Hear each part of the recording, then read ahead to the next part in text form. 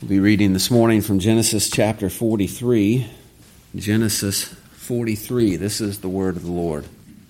Now the famine was severe in the land, and it came to pass when they had eaten up the grain which they had brought from Egypt, that their father said to them, "Go back, buy us a little food." But Judah spoke to him, saying, "The man solemnly warned us, saying, 'You shall not see my face unless your brother is with you. If you send our brother with us, we will go down and buy you food. But if you will not send him, we will not go down. For the man said to us, You shall not see my face unless your brother is with you.' And Israel said, 'Why did you deal so wrongfully with me as to tell the man whether you had still another brother?' But they said, 'The man asked us pointedly about ourselves and our family, saying, Is your father still alive? Have you another brother?' And we told him according to these words. Could we possibly have known that he would say, 'Bring your brother down'?" Then Judah said to Israel his father, "Send the lad with me, and we will arise and go, that we may live and not die, both we and you and also our little ones. I myself will be surety for him. From my hand you shall require him. If I do not bring him back to you and set him before you, then let me bear the blame forever. For if we had not lingered, surely by now we would have returned the second time." And their father Israel said to them, "If it must be so, then do this. Take some of the best fruits of the land in your vessels and carry down a present for the man, a little balm, a little honey, spices and myrrh, pistachio nuts and almonds. Take double money in your hand and take back in your hand the money that was returned in the mouth of your sacks. Perhaps it was an oversight. Take your brother also, and arise and go back to the man. And may God Almighty give you mercy before the man, that he may release your other brother and Benjamin. If I am bereaved, I am bereaved." So the men took that present and Benjamin, and they took double money in their hand and arose and went down to Egypt, and they stood before Joseph. When Joseph saw Benjamin with them, he said to the steward of his house, "Take these men to my home and slaughter an animal and make ready, for these men will dine with me at noon." Then the man did as Joseph ordered, and the man brought the men into Joseph's house. Now the men were afraid because they were brought into Joseph's house, and they said, "It is because of the money which was returned in our sacks the first time that we are brought in, so that he may make a case against us and seize us to take us as slaves with our donkeys." When they drew near to the steward of Joseph's house, they talked with him at the door of the house and said, "O sir, we indeed came down the first time to buy food, but it happened when we came to the encampment that we opened our sacks, and there each man's money was in the mouth of a sack, our money in full weight. So we have brought it back in our hand, and we have brought down other money in our hands to buy food. We do not know who put our money in our sacks." But he said, "Peace be with you. Do not be afraid. Your God and the God of your father has given you treasure in your sacks. I had your money." Then he brought Simeon out to them. So the man brought the men into Joseph's house and gave them water, and they washed their feet, and he gave their donkeys feed. Then they made the present ready for Joseph's coming at noon, for they heard that they would eat bread there. And when Joseph came home, they brought him the present which was in their hands into the house, and bowed down before him to the earth. Then he asked them about their well-being, and said, "Is your father well, the old man of whom you spoke? Is he still alive?" And they answered, "Your servant our father is in good health. He is still alive." And they bowed their heads down and prostrated themselves. Then he lifted his eyes and saw his brother Benjamin, his mother's son, and he said, "Is this your younger brother of whom you spoke to me?" And he said, "God be gracious to you, my son." Now his heart yearned for his brother. So Joseph made haste and sought somewhere to weep. And he went into his chamber and wept there. Then he washed his face and came out, and he restrained himself and said, "Serve the bread." So they set him a place by himself, and them by themselves, and the Egyptians who ate with him by themselves, because the Egyptians could not eat food with the Hebrews, for that is an abomination to the Egyptians. And they sat before him, the firstborn according to his birthright, and the youngest according to his youth. And the men looked in astonishment at one another. Then he took servings to them from before him, but Benjamin's serving was 5 times as much as any of theirs. So they drank and were merry with him. Well, the grass withers and the flower fades, but the word of our God stands forever. You may be seated. The famed Baptist preacher Charles Spurgeon once said, "Our sinnership," that is, our sinnership, the the fact that we are sinners, is that emptiness into which the Lord pours His mercy. This morning, as we look at this next chapter in the life of Joseph and his brothers, we find God pouring out mercy on the family of Israel. And we'll see that they hoped for God's mercy, but they didn't really expect it. They longed for it, they prayed for it, but they expected the worst. We know that they were sinners. We saw this last week, that their consciences were recently refreshed with the guilt and knowledge of their sin. They had sold their younger brother Joseph into slavery, and they believed into death. They had disregarded his anguished pleas for mercy, and now they expect to find none for themselves. But thankfully, God is far more merciful than they were. God is far more merciful than we are. He is a God of mercy, and He shows mercy to whom He will show mercy according to His good and perfect will. Romans 9:16, so then it is not of him who wills, nor of him who runs, but of God who shows mercy.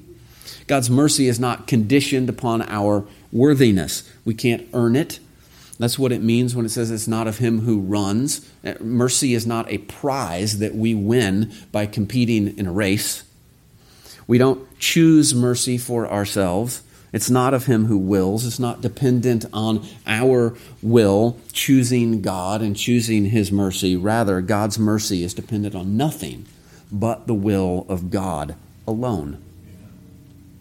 Romans 9:15, the verse before that, quoting from Exodus, for he says to Moses, I will have mercy on whomever I will have mercy, and I will have compassion on whomever I will have compassion.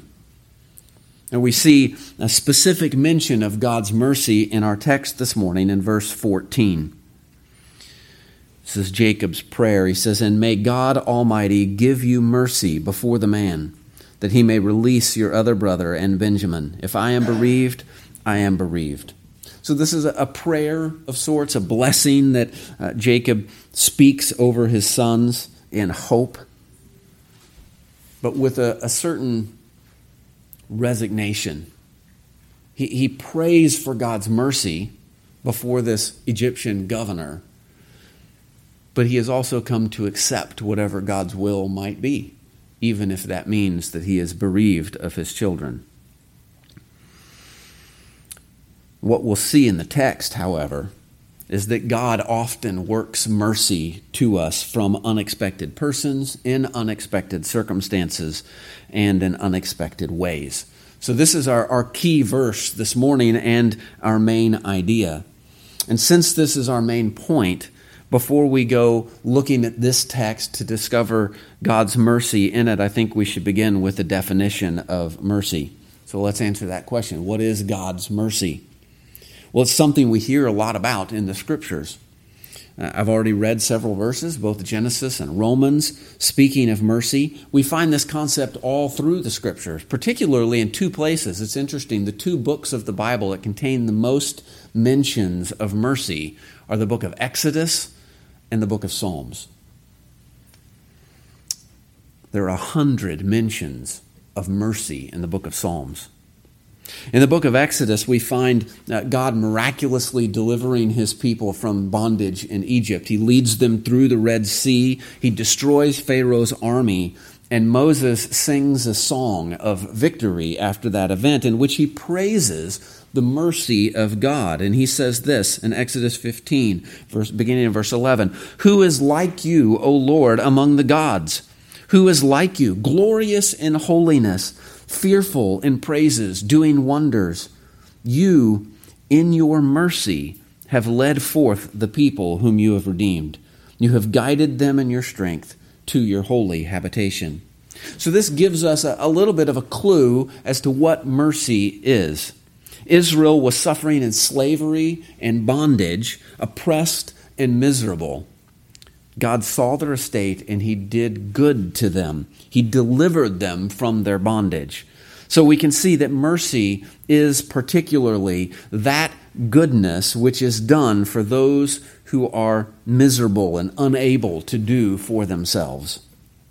We see this concept in the Psalms as well. Psalm 4, verse 1, "Give ear unto me when I call, God of my righteousness. Have mercy, hear my prayer. Thou hast enlarged me in distress." In distress, God shows us mercy. So accordingly, the Dutch theologian Herman Bavinck defined mercy as the goodness of God when shown to those in misery. His mercy is great, without end, tender like a father, is shown to thousands, and after periods of chastisement, returns. So there's our basic definition of mercy. Mercy is the goodness of God shown to those who are in misery. In our text this morning, we see that God shows us mercy from unexpected persons, in unexpected circumstances, and in unexpected ways. So let's begin with unexpected persons. Jacob and his sons have endured another season of famine in the land. The grain they had purchased on their previous trip to Egypt has been consumed, and so Jacob instructs his sons to return to Egypt and buy more. But Judah points out that there is a problem they're going to have to deal with. He says in verse 3, "But Judah spoke to him, saying, The man solemnly warned us, saying, You shall not see my face unless your brother is with you." So see, there's grain in Egypt, and they have money to go buy it with. The problem isn't with the grain supply in Egypt. The problem isn't with their economic situation. The problem is with the man. This is a reference, of course, to Joseph, though they know him only as a hostile Egyptian governor who spoke harshly to them, falsely accused them of being spies, and set this unwanted burden on them that they would not be allowed to trade in the land or to buy more food unless they brought their youngest brother Benjamin with them. So they have a problem with this man, with this person. Their expectation is that when they return to Egypt, there's going to be trouble because of this hostile Egyptian governor. He is the one who has full authority over whether or not they can buy food. And he doesn't seem to like them or to trust them. But they're hungry. They need food. Judah says they've waited longer than they should have to go buy more because of their apprehension about dealing with this man. He says in verse 10, "For if we had not lingered, surely by now we would have returned this second time." They've lingered. They've delayed the inevitable return to Egypt to buy more grain. But they can't wait any longer. They must return or starve. They're in a miserable condition, and this governor is the only person who can show them mercy and the last person from whom they expect it. So Jacob prays over them, "And may God Almighty give you mercy before the man." Strangely, when they do return to Egypt, there's no mention of them being spies. Joseph doesn't treat them harshly like he did on the previous trip. Rather, he treats them with kindness. When they meet with Joseph, he speaks kindly to them. In fact, he says in verse 27, "Then he asked them about their well-being and said, 'Is your father well, the old man of whom you spoke? Is he still alive?'" See, they expected harsh treatment from this man, and here he is asking them about their well-being. "How are you guys doing? Are you okay? How are your families? How's your father's health?" Then he does the drastically unexpected in verse 29. "Then he lifted his eyes and saw his brother Benjamin, his mother's son, and said, 'Is this your younger brother of whom you spoke to me?' And he said, 'God be gracious to you, my son.'" He had told them on their previous visit that he feared God, but to have this Egyptian governor bestow a blessing of grace from God on their youngest brother was surely not what they had expected. Verse 30 continues and is very interesting because it tells us what Joseph was feeling. "Now his heart yearned for his brother. So Joseph made haste and sought somewhere to weep, and he went into his chamber and wept there." What does it mean that his heart yearned for Benjamin? I think we often read that and simply think that it means that he's missed his brother, he wants to be reunited with his family, and I'm sure that's part of it. But I think there's more to it than that. There's a passage in 1 Kings from the life of Solomon that I think sheds some light on this. If you'll remember, God had granted Solomon great wisdom in order to govern the people. And so one of the first displays of Solomon's wisdom is a case that he has to deal with of two women who are fighting over a child. Both of these women have given birth. One of the children has died, and now both of the women are claiming that the living child belongs to them. And Solomon has to figure out who the real mother is. So his solution was to call for his servants to bring him a sword. And he says he wants the child divided in two with the sword and give half to each woman. In 1 Kings 3 it says, "Then the woman whose son was living spoke to the king, for she yearned with compassion for her son. Then she said, 'O my lord, give her the living child, and by no means kill him.' But the other said, 'Let him be neither mine nor yours, but divide him.' So the king answered and said, 'Give the first woman the living child, and by no means kill him, for she is his mother.'" See, the real mother yearned with compassion for her son. She would rather that he live, even if raised by someone else, than that he be killed. This is the same phrase that's used of Joseph, that his heart yearned for his brother. The word heart, or translated, I believe, as bowels in the King James Version, is the same Hebrew word, rechaman, that is translated as compassion in 1 Kings. She yearned with compassion. Interestingly, this word is most often translated as mercy. It's the same word that was in Psalm 4 that I quoted a moment ago. It's the same word that's in verse 14 in Jacob's prayer. "And may God Almighty give you mercy before the man." Joseph was deeply moved with mercy toward his brother. He wanted good for Benjamin in the same way that the mother wanted good for her son. He saw the miserable estate that Benjamin was in. He had grown up without his older brother. In fact, he thought his older brother was dead. He had been brought down to Egypt with great fear and dread of what might happen there. He's probably anxious, worried about his future. And Joseph was moved with mercy toward him. He displayed his mercy to Benjamin by the portion that he sends to him from his own table in verse 34. Then he took servings to them from before him, but Benjamin's serving was 5 times as much as any of theirs. So they drank and were merry with him.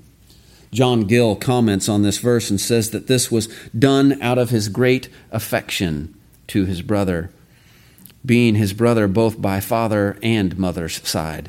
This undoubtedly was designed as a peculiar favor and a mark of special honor and respect, it being usual for princes to send messes from their tables to such as they favored. And particularly, it was usual with Egyptians for their kings to have double more than the rest in honor of them. But he gives him 5 times as much, and 5 seems to be a significant number for Joseph in Egypt. If you'll remember, Joseph collected 1/5 of the produce during the good years. He'll later take 5 of his brothers and introduce them to Pharaoh. When the famine runs long and the Egyptian people run out of money to buy grain, Joseph makes a deal with them. He'll feed them, but he imposes a permanent tax of 1/5 on all future produce produced on their land. So giving Benjamin a portion of 5 times as much kind of fits with this pattern. But even with this honoring of Benjamin above the other brothers, it's not like the rest of them went hungry. They had a feast. The chapter ends by saying, "So they drank and were merry with him." This harsh Egyptian that they had feared has shown them unexpected mercy, kindness, and honor. This is a pattern that continues throughout the scriptures and indeed throughout church history. Nebuchadnezzar, Ahasuerus, Artaxerxes, Darius, Cyrus show mercy to God's people in their time of need. The king's heart is in the hand of the Lord. Like the rivers of water, he turns it wherever he wishes.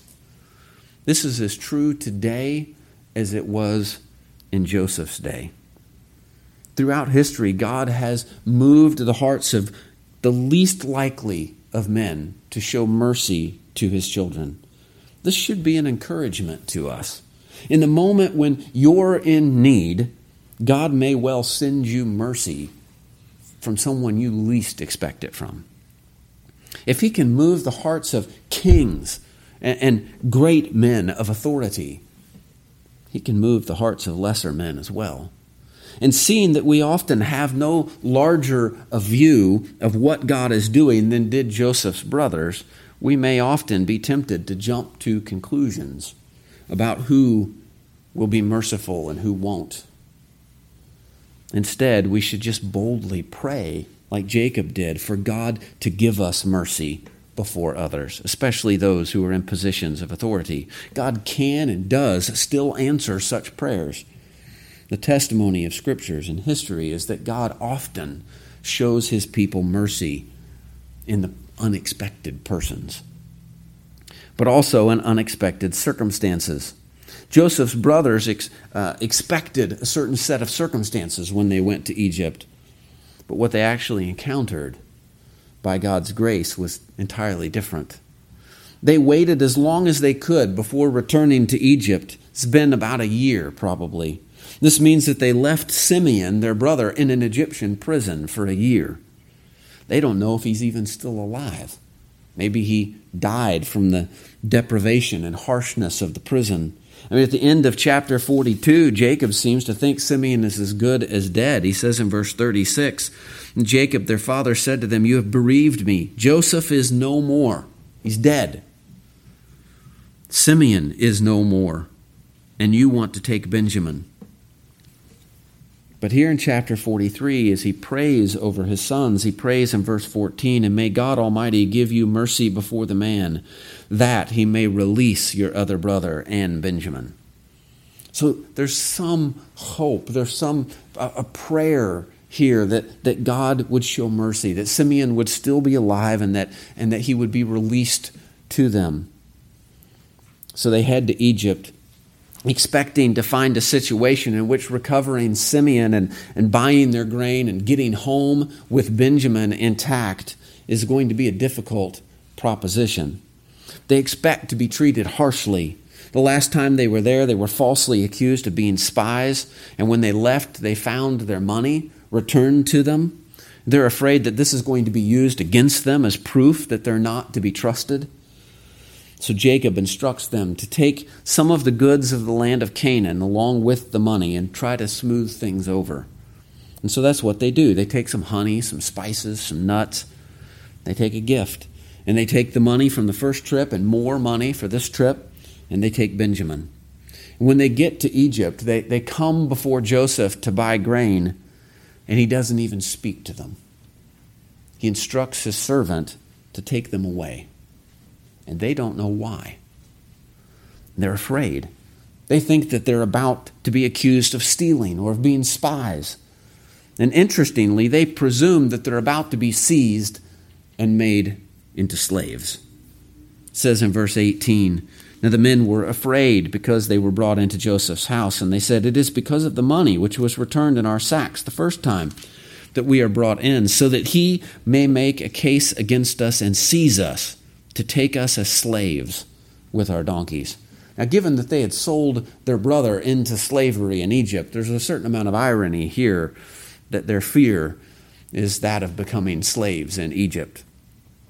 So they stop on the porch before they even enter the house, and they attempt to convince the steward of their innocence.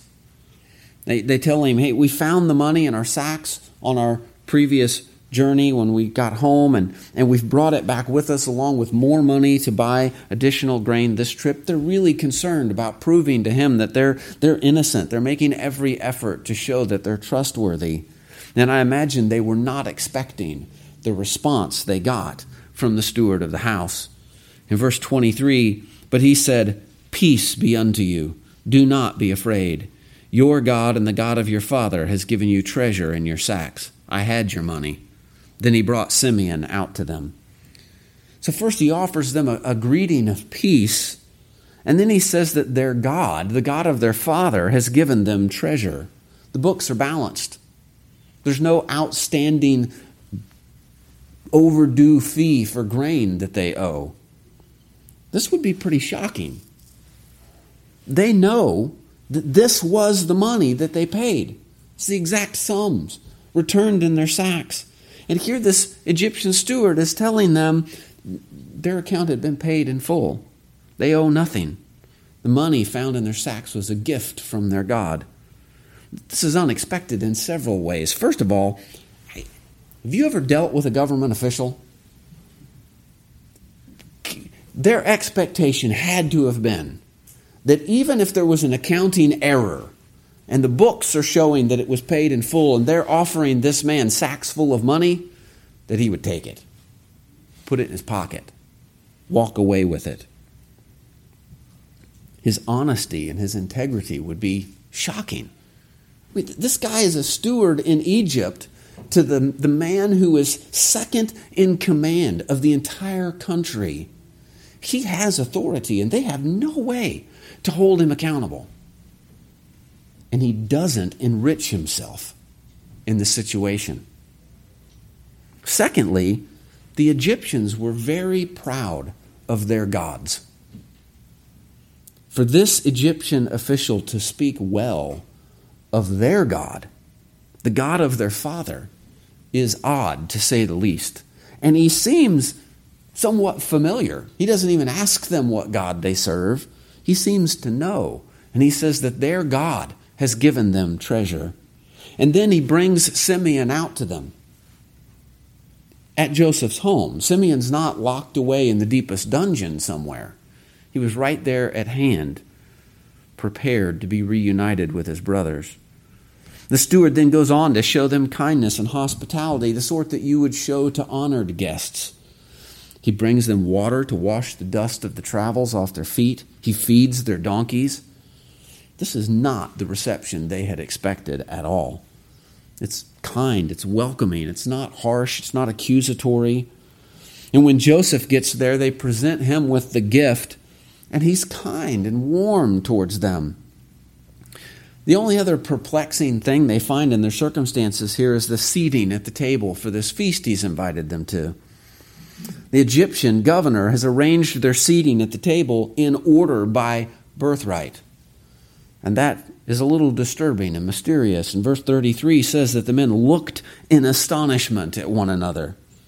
How could he know this? How did this Egyptian know what our birth order was? But then he serves them a feast sent from his own table. So they relax and enjoy probably what was the best meal they had had in quite a while. You know, in the previous chapter and continuing into this one, we've seen these brothers expect the worst out of their circumstances. But God has shown mercy on them. Things have turned out very different from how they had imagined they would. You know, we think that we understand our circumstances. We think we know what's happening in our lives. We don't. We don't know what God is doing. We can't see everything that He is orchestrating for our good. We're as blind as Joseph's brothers were. We don't know all the ways that God might be preparing to show us mercy in circumstances that we don't see lending themselves to mercy. We often imagine the worst when God is actually planning to show us great kindness. That Joseph's brothers thought they were being taken away to made into slaves, but Joseph had prepared a feast in their honor. They couldn't see the mercy they were about to be shown. The same is often true of us. We dwell on our circumstances, imagining everything that could possibly go wrong. And it is in those sorts of circumstances that cause us doubt and fear and worry, that cause us to imagine the worst possible scenario, to say with Jacob, all these things are against me. It's in those sorts of circumstances that God delights to show mercy to his children. Hebrews 4:16 says, "Let us therefore come boldly to the throne of grace, that we may obtain mercy and find grace to help in time of need." God instructs us in our time of need to boldly come before his throne in prayer in order to find mercy and grace. And since God commands us to do this, it shouldn't be a surprise to us when he actually does show us mercy. Psalm 147, verse 11 says, "But in all those that do him fear, the Lord doth pleasure take. In those that to his mercy do, by hope themselves betake." The Lord is pleased when we depend upon his mercy. God often shows us mercy from unexpected persons and in unexpected circumstances, and he does it in unexpected ways. Jacob prayed that his sons would find mercy from God. He says in verse 14, "And may God Almighty give you mercy before the man," here's how, "that he may release your other brother," that's Simeon, "and Benjamin." His hope was that God, in his mercy, would move this Egyptian governor to release Simeon and let all 11 of his sons return home in peace. That's what he prayed for. That's the mercy that he wanted from God. But God's mercy was greater than Jacob's prayer. "Your mercy, O Lord, is in the heavens. Your faithfulness reaches to the clouds." Psalm 36:5. Simeon wasn't just released. He was returned to them before they were brought into this feast. He was given water to wash along with the rest of them. He was included in the feast that Joseph had prepared for them. They hoped to escape Egypt unscathed and return home to their father, the 11 of them together. But they were honored with a royal feast. And though it's not complete in this chapter, we know that God wasn't just restoring Simeon and bringing Benjamin home safe. He was actually restoring Joseph to them. The son that Jacob had thought dead for over 20 years was being restored to him. God's mercy was greater than Jacob could imagine. In the darkness and despair of his grief, God was working mercy to him.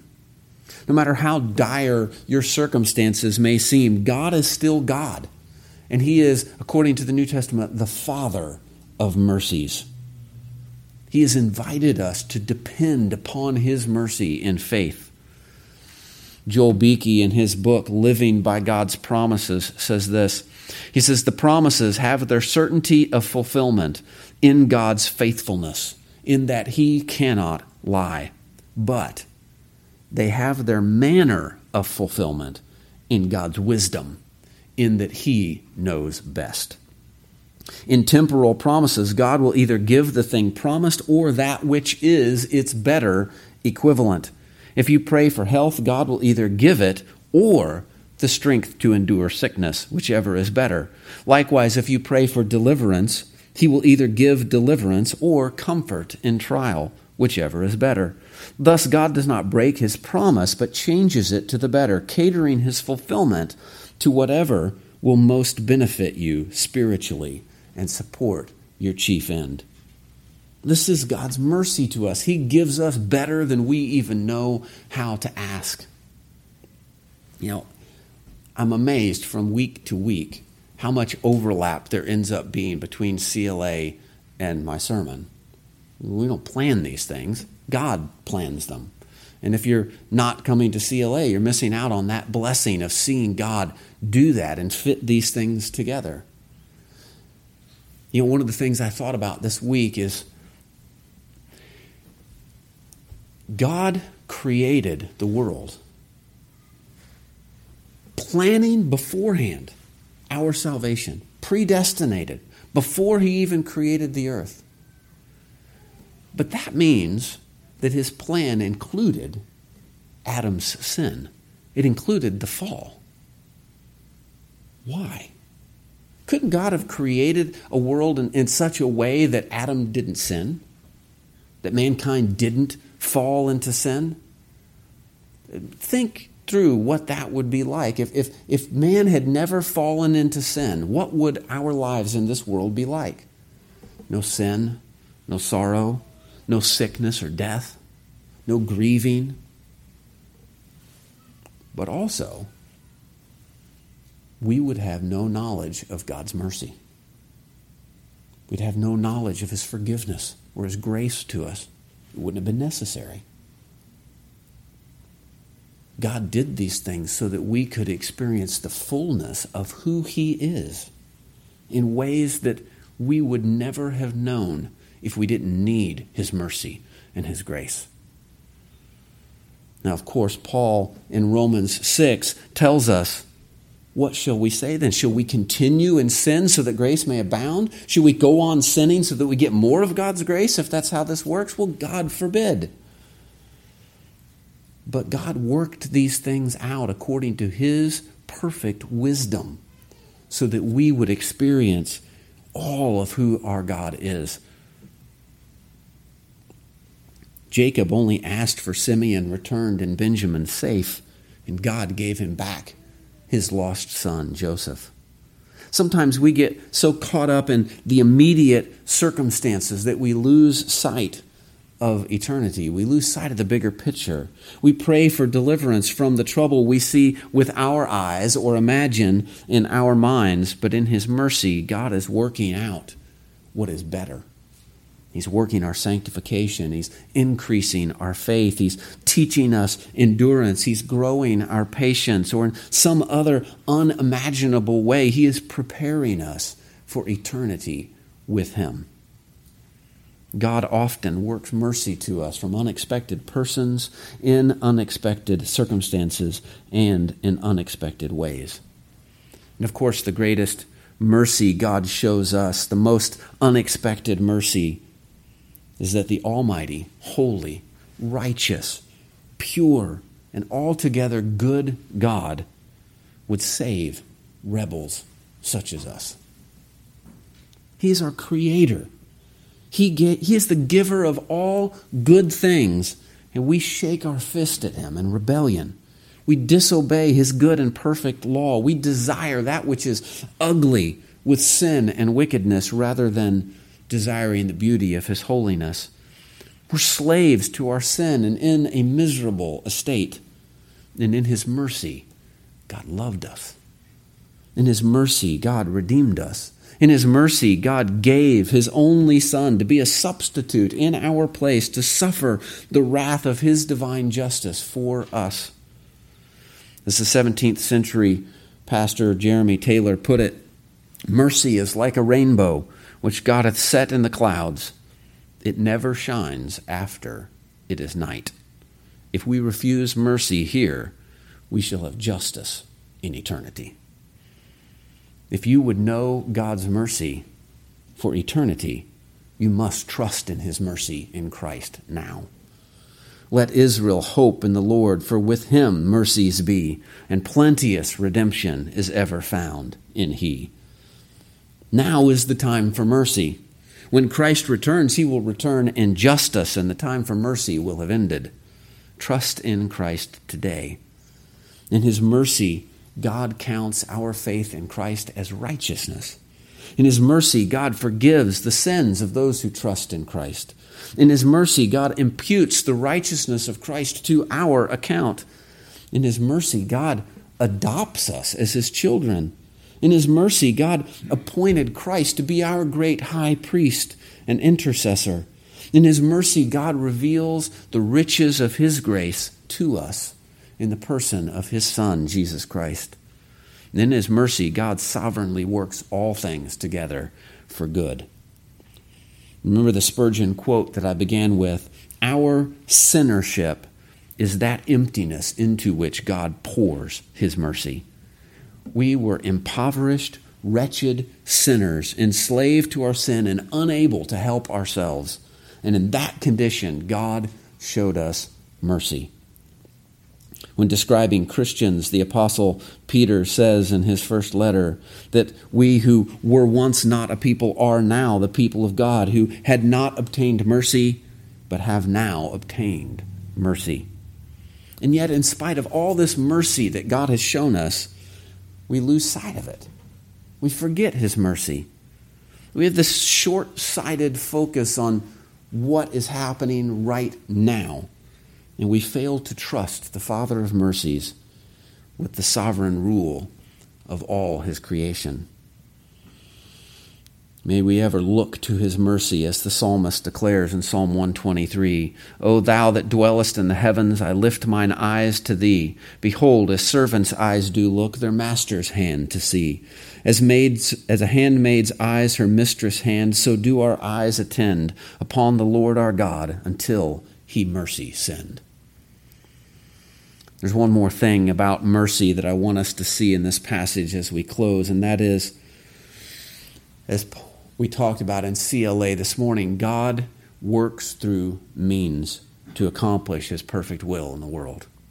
In this case, he uses the means of Joseph to show mercy to Jacob and Joseph's brothers.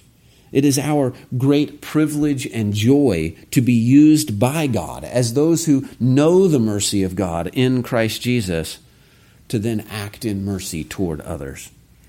In the eyes of men, Joseph would have been justified in seeking vengeance for what his brothers had done.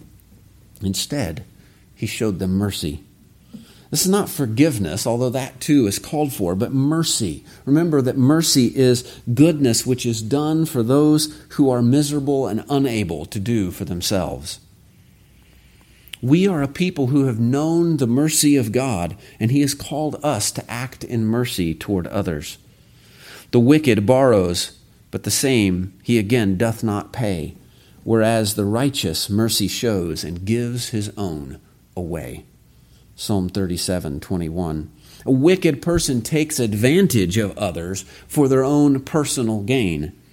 But the righteous person, the one who by faith in Christ has known the mercy of God, has been counted righteous in his sight, gives to those in need, to his own hurt even. Solomon instructs us in Proverbs 3:3, let not mercy and truth forsake you. Bind them around your neck, write them upon the tablet of your heart. We're to bind mercy and truth to us. The truth which includes the fact that we have received mercy from God, and so we should show mercy to others. Proverbs 14 makes it clear that to do otherwise would be a sin. He who despises his neighbor sins, but he who has mercy on the poor, happy is he. Do they not go astray who devise evil? But mercy and truth belong to those who devise good. And in verse 31, it ups the stakes even more. He who oppresses the poor reproaches his maker. But he who honors him, that is his maker, has mercy on the needy. Do you want to honor God? Have mercy on the needy. Do good to those who cannot do for themselves. If we look at it that way, Paul's instruction in Romans 12 to show mercy with cheerfulness kind of takes on a new understanding. Giving of ourselves and the resources that God has entrusted to us for the good of those who are in need is a cheerful act when it is done, not for our own glory, not for the praise of our own actions or our own name, but rather to honor the one who has shown us such great mercy. So I want to encourage you in two ways as we close today. First, I want to encourage you to remember our benevolence fund. Take a giving envelope, put your gift in it, mark it for benevolence, and put it in the offering box. That fund is there for the deacons to use to help those who are in need, particularly those who are part of our own church family. I would love to see that fund so grow because of our generosity that the deacons would start worrying about how they were going to use it all. That would be a good problem to have. But I also want to encourage you to show mercy personally. The Benevolence Fund is a wonderful way for us as a church family to pool our resources and to do what none of us could do individually. But mercy is more than just giving money to a fund. Mercy is doing good to those who are in need. This might mean taking a meal to someone who is in need or who is hurting in some way. It could be visiting a widow or a shut-in or someone you know is lonely or depressed. In Luke 10, Jesus tells the parable of the Good Samaritan, and we're all familiar with this. But the Samaritan saw someone who was in desperate need, and he did something about it. He bandaged his wounds. It says that he set him on his own animal and brought him to the inn. He gave up his own ride for someone who was in need. And then when he got to the inn, he told the innkeeper when he left, any other expenses, just keep track of it, and when I come back, I'll pay it. He took the cost on himself. Jesus ends that parable with a question. He says, who was a neighbor to this man? Was it the priest and the Levite who walked by on the other side of the road, or was it the Samaritan? The man that he had been talking to reluctantly admitted, he said, he who showed mercy on him was his neighbor. And then Jesus said to him, go and do likewise. God often works mercy to us from unexpected persons and unexpected circumstances and in unexpected ways. And sometimes, if we are obedient, we can be the instrument through whom God works mercy to someone else. He has shown you, O man, what is good. And what does the Lord require of you but to do justly, to love mercy, and to walk humbly with your God? So with humble hearts, let us learn to love the mercy of God to us in Christ Jesus, and honoring our merciful Heavenly Father, let us cheerfully show mercy to those who are in need. Let's pray.